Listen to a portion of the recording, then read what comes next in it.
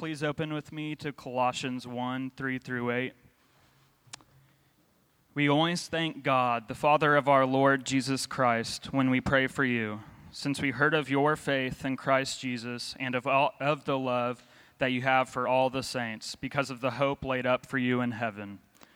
Of this you have heard before in the word of the truth, the gospel, which has come to you, as indeed in the whole world it is bearing fruit and increasing, as it also does among you, since the day you heard it and understood the grace of God in truth, just as you learned it from Epaphras, our beloved fellow servant. He is a faithful minister of Christ on your behalf and has made known to us your love in the Spirit. This is the word of the Lord. Well, this week we obviously celebrated the national holiday of Thanksgiving. The idea, right, is a day that we set aside to give thanks. And each year, this holiday leads me to ask a question of myself that I want to ask us collectively this morning. The question is this: how many of us, if we're really being honest with ourselves, would consider ourselves to be thankful people? Truly thankful. And let me push that beyond maybe what you would think of yourself. If you were to ask those closest to you, those who know you well, how would you describe me in a few words? Would one of the words they use be thankful? It just seems like a thankful person. In general, when all is said and done, Sally is a thankful woman. Let's push this a little bit further, and I'll tell you up front, I'm more than a little convicted in doing so. But how about this question? When we are thankful, is our thankfulness God-focused? And even if we say yes to that, is our thankfulness God-focused, but most typically me-centered? Right? Is it typically about me, or am I regularly giving thanks to God for His glorious work in the lives of others, in the lives of brothers and sisters in Christ? Here's what I mean. As redeemed people, and again, I'm not assuming everybody in this room is redeemed, but we are a local church, so certainly our members, we take a regenerate membership seriously. So as redeemed people, we have so much to be thankful for, don't we? Right? No matter what's going on in our lives, I can always say, I am thankful to God that I don't get what I deserve. I'm thankful to God for my salvation. And for those of us with believing children, no matter what's going on, we can always say, I am so thankful for the salvation of my kids. I am thankful to God for the way that He's blessed my family. I'm thankful to God for the way that He takes care of me and mine. And all that's good. Oh, that's good. We absolutely should be thankful for these things, shouldn't we? The weakness in this, however, is if our thankfulness stops there. That's sort of the period, and it stops. See, this morning we're going to step away from our Ephesians series and consider a wonderful passage that gets at this idea of thanksgiving in the book of Colossians. And here we're going to see the inspired writer model for us a thankfulness to God that goes beyond what He's doing in His own life. And in this text, we're going to see the Apostle Paul's overwhelming gratefulness to Christ for His work in the lives of a bunch of people He's never even met. And I confess right at the outset, I'm challenged by that. So I think this is a helpful passage we can all benefit from and want to dig in together. So if you're not there, turn to the text that was just read for us, Colossians chapter 1. And I want to begin by rereading the first two verses, verses 3 and 4. He says, "We always thank God, the Father of our Lord Jesus Christ, when we pray for you, because we've heard of your faith in Christ Jesus and of the love that you have for all the saints." So here Paul says, we always thank God, the Father of our Lord Jesus Christ, when we pray for you. Note the we always thank God when we pray for you. And if you read the rest of the prayer, you recognize he prays for them a lot. Now, this always is helpful. It's challenging. It's helpful. This always makes it clear this is not a one-and-done kind of prayer. This is not the typical American evangelicalism. Could you pray for me? Sure, let's pray right now so I don't forget, and then never pray about it again. That's better than not praying, okay? But it's not that. That's not what he's saying. It's not a whiplash sort of prayer where you bow your head and as quickly as you start to give thanks, you think, did I leave my notebook in my office? It's not that. Paul prays for these Colossians consistently. They're regulars on his prayer agenda. And when he prays for them, he says he always gives thanks to God for them. Which leads to the next point. Paul's never even met these people in person. He's never met the Colossians. Just read through the text. Epaphras was the church planter here. Epaphras was the one who evangelized people in Colossae and brought them together in a local church and then tells Paul about what's going on.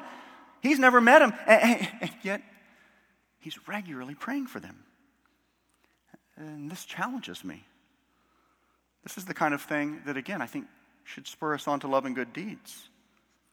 I don't know about you, but I would say many of us find it difficult to pray even for one another on a consistent basis. And the Apostle Paul here is modeling for us praying for people he's never even met on a regular basis. I think in terms of our gospel partners, right? I think this is a great teaching for us and thinking about our gospel partners that, by the way, many of us have never met in person, at least with a lot of them. But I want to grow in giving thanks for people like this. I mean, take Bill and Kelly Housley for a minute. And these are our gospel partners in Papua New Guinea. And they left everything, I think in 2003, if I remember correctly. They left everything and they moved to Papua New Guinea, to a climate that nobody wanted to go to. Everybody was going, people who were going to Papua New Guinea were going to the tribes up in the mountains where it's cooler. They're down in the valley where it's hot and humid all the time. Nobody wanted to go there. They go wheeling into a people group that nobody knew the language, including them. After they learned the language, they were the first Westerners in the entire world to know this particular language. So they show up and they build a little hut and they live among these people and they learn their language. That took time. I believe that was a 2-year process. And after that investment, the folks that they were ministering to didn't even have a written language. So they took English characters and they started working on how they could put their words into a written form. And then they started teaching the people their own language, simultaneously teaching them chronological Bible story, right? So from Genesis to Revelation, they're showing them how everything's pointing to Christ. And by God's grace, as they pour years and years of their life into these folks, over time they see multiple tribes come to faith in Christ, so many of them, right? And what's so cool is now you have leaders from tribes going and helping plant other churches, and now Bill is finishing, handing them the New Testament in their own language. That's amazing. Like, that is stunning kind of work. The kind of work we want to be thanking God for. Like, entire tribes coming to faith in Jesus and their lives being radically changed. Oh, that's not to say it's all easy and glorious. You know, they've seen a number of folks that, you know, looked like they were believers for a time and then walked away. And they've walked through all the stuff that we walk through in a local church. But the work is stunning. I want to thank God for that. Or how about Seminario Reformado Latinoamericano, SRL, the ministry that we support in Latin America, specifically in Medellin, Colombia. You know, if you know anything about Latin America, Christianity basically works itself out in 2 forms. By the way, Christianity would be in sort of air quotes, right? You've got the Roman Catholicism that is a huge swath of Latin America, and then you've got this ever-growing prosperity gospel. And in the middle of Roman Catholicism and prosperity, you've got this little seminary that was started a few years ago by a guy named Noé Acosta, who said, we want to bring the Reformation to Latin America. And they start equipping young men and sending them out into existing churches to revitalize and to plant churches. And lo and behold, men and their families start coming even from other countries in Latin America saying, we want the same thing that you're teaching there, and taking it back to other countries. And now there's even satellite campuses in other countries. There's so much to be thanking and praising God for. How about Andy Johnson, our most recent gospel partner, planting a church in Turkey? The gospel in Turkey.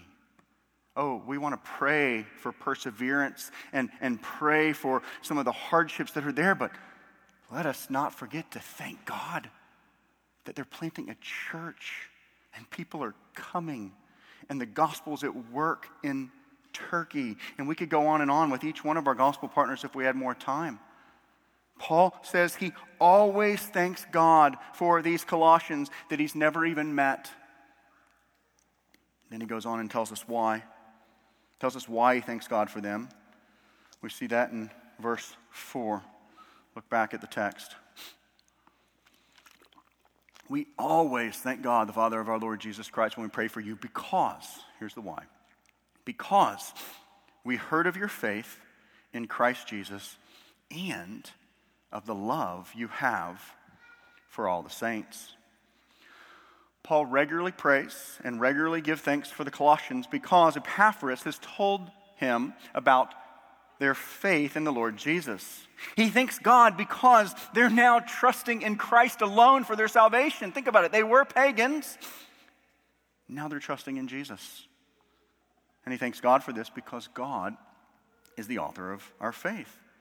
If someone believes in Jesus, to be sure, there's a place to be thankful for the messenger. We'll get to that towards the end.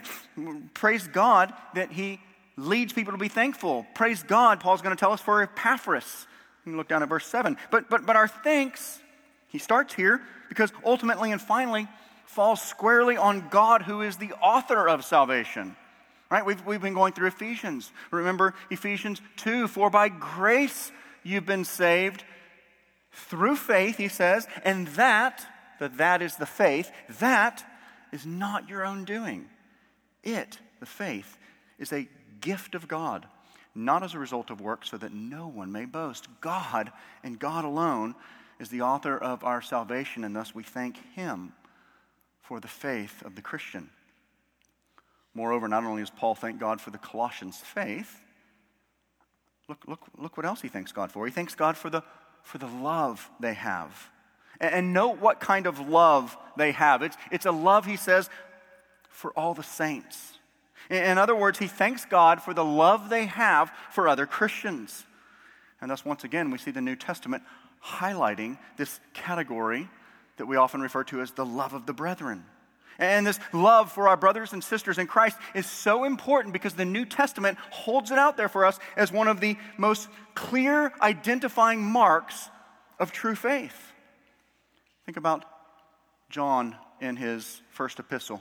That little letter is known for tests, right? We know by this we know kind of thing. In 1 John 3, the Apostle John says, we know, so this is one of his tests, we know we have passed over from death into life because we have our devotions in the Greek. No. Because we tithe. No. Because, he says, we love the brethren. We know. We can test whether or not this regeneration has happened. That's just being dead and moved over into life. We know that we've crossed over from death to life because we love our brothers and sisters in Christ. Jesus himself told us in John 13, a new commandment I give to you, that you love one another. And he says, and it's by this that all people will know you're my disciples. So note what's happening. Paul's thanking God for evidences of God's grace. He's thanking God for their faith. and for their love of the brethren, because their love of the brethren so clearly demonstrates the reality of their faith. When we come to genuine saving faith in Christ, God's Spirit comes to dwell within us. And one thing the New Testament consistently tells us that He does in our lives is He gives us a newfound love for Christ and His church. We love being around other believers. We're new creations in Christ. We have the Spirit of God dwelling in us, and we love others who have that same Spirit growing within them. We love being around His body. We love those who are willing to lay down their lives for us, and we're willing to lay down our lives for them. And by the way, this most clearly works itself out in the local church. And here we see Paul. He hears about the faith of the Colossians. And he hears about their love for one another. And it's as though he says, yes, this is the real deal. And he gives thanks to God. Thanks to God for their faith and the corroborating evidence of their love for one another. And as you continue to follow the flow of Paul's thanksgiving, we see that he thanks God for their faith and their love. And that he says that both of these are based upon their hope in the gospel, which he'll then go on to explain how it has worked itself out among them and indeed all over the world. Look back at the text. It says, "We always thank God the Father of our Lord Jesus Christ when we pray for you, because we've heard of your faith in Christ and the love you have for all the saints, because of the hope laid up for you in heaven. Of this you have heard before in the word of truth, the gospel, which has come to you, as indeed in the whole world it's bearing fruit and growing, as it also does among you since the day you heard it and understood the grace of God and the truth." Now, what's going on here? Honestly, this is one of those texts where the syntax is kind of challenging, right? The wording here. This is one long sentence from verse 3 all the way down to verse 8. And so it's a little bit challenging, but I think the basic flow of thought is clear. Here's kind of the flow. He says, we always thank God for you. Why? Because of your faith and because of your love for the brethren, both of which, he says, are based upon the gospel. How'd I get that? Well, he says faith and love have their foundation in the hope laid up for you in heaven, which is, of course, our sure hope of eternity with God. He says, you heard of this hope in the word of truth, and he ties that together with the gospel. Thus, we can say that he thanks God for their faith in Christ and their love of the brethren, which are both based upon the gospel itself. And then in verses 6 through 8, he goes on to demonstrate how the gospel is flourishing both among the Colossians and all over the world. So the flow of thought's pretty straightforward, but we want to drill down on some of the specifics. The Colossians' faith in Christ and love of the brethren is based upon the hope that's laid up for them in heaven. And this word hope here is not speaking of hope the way we often speak of hope. It's not an attitude of hoping something might happen, right? If you were to watch a football game this afternoon or maybe go to a ball game, you might say something before the game like, man, I really hope my team wins. And that hope, coupled with, $20 will buy you a Coke and a hot dog at the game. But that's about all it'll get you. The hope spoken of here, by the way, this is the common New Testament usage, is a sure and confident hope. Here, hope describes something that's already there, but we just haven't received it yet. Sort of like an heir waiting for his inheritance. The only thing, keeping those two apart is just time. It's a sure thing. It's just not yet. Great parallel passage is 1 Peter 1 3 through 5. There he says, "Blessed be the God and Father of our Lord Jesus Christ. According to his great mercy, he has caused us to be born again to a living hope through the resurrection of Jesus Christ from the dead, to an inheritance." Notice the link between hope and inheritance. "To an inheritance that is imperishable, undefiled, unfading, kept in heaven for you." By the way, that kept is being kept by God, so God is keeping that inheritance for you. And Peter goes on, it's kept in heaven for you, who by God's power are being guarded. So notice both the hope and you are being guarded so that you make it to the end so that those two things come together. He says, who by God's power are being guarded through faith for a salvation ready to be revealed at the last time. See, that is a sure hope. And that's the hope Paul's talking about in Colossians 1. It's a hope laid up for us in heaven that no one can touch. No one can take it away. It's the sure and glorious hope of the gospel that will dwell for all eternity in the presence of God. And Paul says, of course, you've heard all of this before, alluding to them hearing the gospel from Epaphras. You've heard it all before in the word of truth, which is the gospel, he says. So the sure hope, the word of truth, and the gospel are all getting at the same thing here. And I need to just stop for a second because this is too good to pass up. I want to pause and just speak to any who might be here this morning who aren't yet trusting in this, who don't have this sure hope yet. Paul speaks of a sure hope laid up for the believer.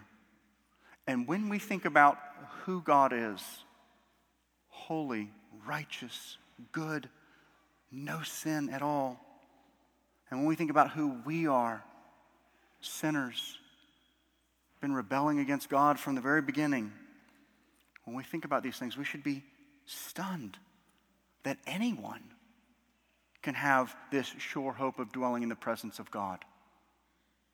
But see, God in his grace has made a way. What we deserved, and we always need to be clear on this, what we deserved is God's wrath. But John tells us, for God so loved the world, that he dispatched his unique Son, the Lord Jesus, who came to save those who would believe in him. He came to live the life we could never live. He went to the cross where he bore the punishment, every single bit of it, for everyone who would believe, so that we can have fellowship with God and we can have this sure hope of being with him for all eternity. And so, friend, if you're here this morning and you've not trusted in Christ, I would plead with you, look to Jesus. Look to Christ even today. For those who trust in Christ, one of the glorious promises of this gospel is that we have this glorious inheritance waiting on us. Those of us who are in Christ by his grace have this glorious hope laid up for us. And it's all because of this glorious gospel. And in verse 6, Paul goes on to describe the way the gospel works itself out. He does so by way of comparison, and this comparison, if you're reading the whole book of Colossians, almost certainly has a polemical purpose to it, because if we were studying this book, one of the things we'd have to have a conversation about is what's the false teaching he's dealing with, because it's clear he's dealing with a false teaching. And in short, one of the big things that you would have to say is these false teachers are saying Christ alone is not quite sufficient. Christ is good, but not completely sufficient. The gospel isn't sufficient. And thus in verse 6, Paul makes the point that the gospel has been working miraculously in the lives of the Colossians since the very first day they heard and believed. And this gospel is the power of God for salvation. This gospel transforms people from the inside out. And thus Holy Scripture is teaching us that the gospel itself bears fruit and multiplies, not only in local areas, but all over the world. And this bearing fruit and increasing, and this is one of those where I'd love to just spend like a day on. This bearing fruit and increasing is almost certainly an echo of the Old Testament language where God commands his people to be fruitful and multiply. And just as God spread the entire human race through Adam and Eve, which found preliminary fulfillment, making the people of God found preliminary fulfillment in the nation of Israel, here Paul is saying God is fulfilling his purposes in forming the people of God through the Gospels bearing fruit and multiplying, not only in particular areas, but all over the world as he's calling out a people for himself from every tribe, nation, and tongue. And I think we can find great encouragement in this, brothers and sisters. Paul's emphasis on the gospel bearing fruit and multiplying among you and in all the world would have reminded the Colossians in that first instance, and as we study this word together, should remind us that we're part of something much bigger than us. In the first instance, the gospel was at work, not only in Colossae, right? The Colossians were watching that, but Paul's saying it's not only here. It's happening in Rome and in Thessalonica and Ephesus and all over the whole world. And so too for us, we're not concerned only with the gospel work in McKinney, but all over our region, indeed all over the world, which again is why we're excited to have gospel partnerships all over the world. Yes, to be sure, we want to focus where God has sovereignly placed us. To the best of my knowledge, unless you're here visiting for Thanksgiving, which, by the way, if you are, welcome. Delighted you're here. But for the rest of us, we live in McKinney or Anna or Melissa or Alan or somewhere surrounding, this area. And we trust that God has sovereignly placed us there to be on mission where we are, right? So that's important. We want to take that seriously. But we also are called by the New Testament to have lenses that go beyond that, aren't we? We're to have a bigger vision for what the gospel is doing, which is why we want to partner with those who are taking the gospel all over the world, which we have such a glorious opportunity to do. Time is short. We've got to press on. Paul wraps up his thanksgiving as he turns from the message of the gospel to the messenger who brought the gospel to the Colossians. Look at verses 7 through 8. He's talking about the gospel. He says, just as you learned it from Epaphras, our beloved fellow servant, he is a faithful minister of Christ on your behalf and has made known to us your love in the Spirit. Remember, this is still part of Paul's Thanksgiving section. And here he's filling out what he's already told us, right? He said, you've heard the truth and all of that. Now it finally comes clear, oh yeah, they heard all of this from Epaphras. And so here, Paul wants to highlight the human messenger, without whom none of his giving thanks in this section would have been possible. And don't miss that he speaks of Epaphras in glowing terms. Again, probably trying to highlight his trustworthiness over against the false teaching there in Colossae. He says that Epaphras is a beloved fellow servant. He's a fellow slave. Or last week we talked about this idea of slavery, and Paul's favorite term for himself is a bondservant, a slave of Christ. Well, Epaphras, he says, is a fellow slave of Christ with Paul. His connection to Paul, the apostle of Jesus Christ, reminds the hearers that his message can be trusted over and against the false teachers who are saying Jesus isn't sufficient. Right? The false teachers are saying, you need other stuff. And Paul's saying, no, you heard the unadulterated gospel through our beloved servant, Epaphras, a faithful minister on your behalf, and thus his words can be trusted. It's this very Epaphras, Paul says, who told us about your faith and your love of the brethren that's been brought about by the power of the Holy Spirit, and therefore, because of Epaphras, because of his work, we thank God for you. Again, where we started, we always thank God for you. Paul and his traveling companions heard about the faith of the Colossians and their love for the brethren that were both based upon their hope in the gospel, and thus they gave thanks. They gave thanks to God always. Every time they pray for them, they thank God for his work in their midst. And as we said at the outset of the sermon, I think God's word here should spur us on in the realm of giving thanks to God for his work in the lives of other believers. And admittedly, if you're anything like me, that's probably not what comes most naturally. It's probably not the first thing on your list in your prayer closet. So I thought we could end our time thinking about a few ways to cultivate thankfulness, ways that we can exercise the Thanksgiving muscles, right? People go to the gym and exercise. I think we want to exercise our Thanksgiving muscles. And so I have 6 ways that I think we can cultivate thankfulness. I'm sure there's 100 others, but here's 6 to consider. Number one, confess your lack of thankfulness. This might not be everybody, but for some of us, we might need to start here, right? Just make it clear. Put it out there before the Lord. Perhaps it's been a hard season for you. Perhaps it's been a season where you've found yourself crying out for help and Thanksgiving hasn't even been on your mind. Perhaps it's just been a busy season, right? For whatever reason, Thanksgiving has not been a big part of your prayer life. Begin with confessing that. Number two, I would say we need to get over ourselves, right? We may need to ask God to help us get over ourselves. And to be thankful for God's work in other people's lives, we have to look beyond us. And I think a lot of times we can be so self-centered that we can't see past ourselves, right? We want to ask God, help me to see others. Yes, don't get me wrong here. We want to pray for ourselves. We need to pray for ourselves.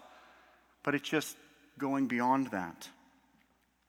Leads to number 3, ways we can cultivate thankfulness. Spend time with other brothers and sisters in Christ. To me, this is one of the just wonderful things about fellowship, right? When you spend time with other brothers and sisters in Christ and they're talking about the ways that God's working in their lives and you're sharing ways that God's working in your life, there's this mutual delight, right? There's this mutual thanksgiving. I walk out of times with my brothers and sisters just feeling thankful. Thankful for who God is. Thankful for what He's doing. Oh, yes, Lord, you are at work. My brother was just sharing about what you've been doing in his life.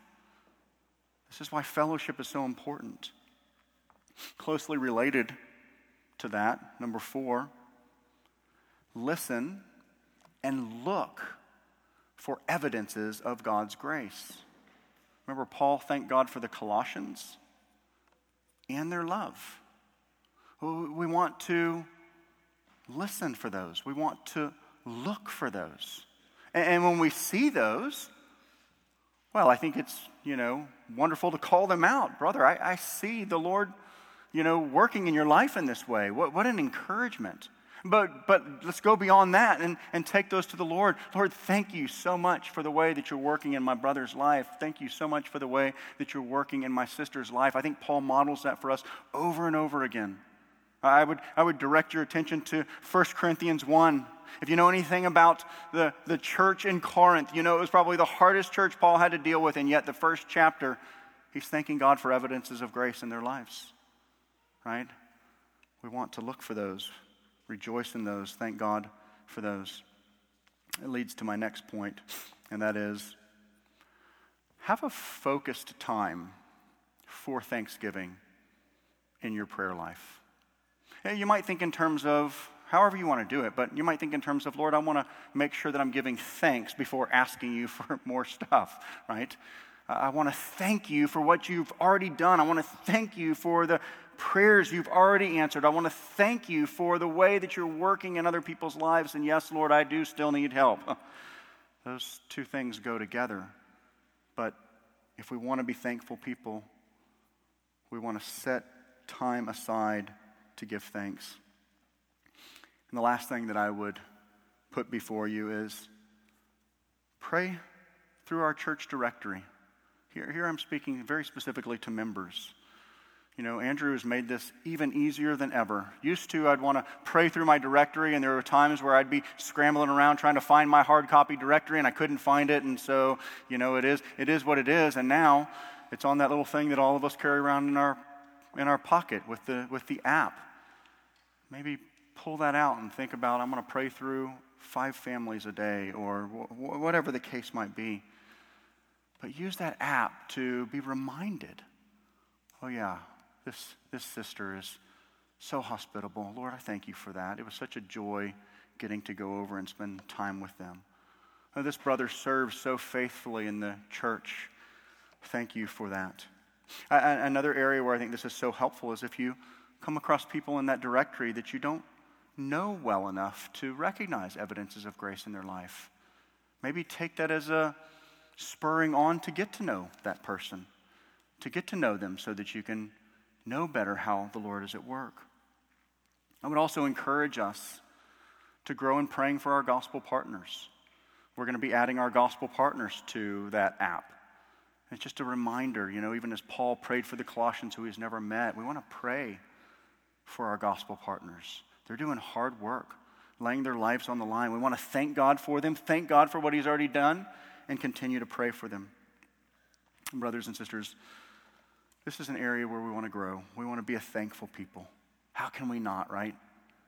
We're all sinners who have been redeemed by the grace of God. And so we want to be a church that gives thanks to God regularly. We want to be a church that looks for evidences of God's working. And when we see them, we want to be a church that stops and thanks God, genuinely thanks God.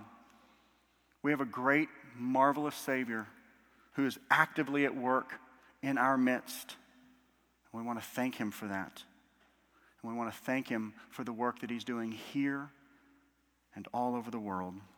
So let's pray and let's thank God for who he is and what he's done. Father, we do thank you for your grace. Father, I pray that you would grow us as a thankful people. Lord, remind us daily of the gospel. Even as we're about to sing, Lord, your blood has washed away our sin. Jesus, thank you. Lord, help us be thankful for the gospel. And help us to be thankful as we watch and see the entailments of the gospel working themselves out in the lives of our brothers and sisters. And Lord, we pray all of this for your glory, for we know that as we are giving thanks to you, you are glorified and honored, and we want to do just that. So we pray this in Christ's name. Amen.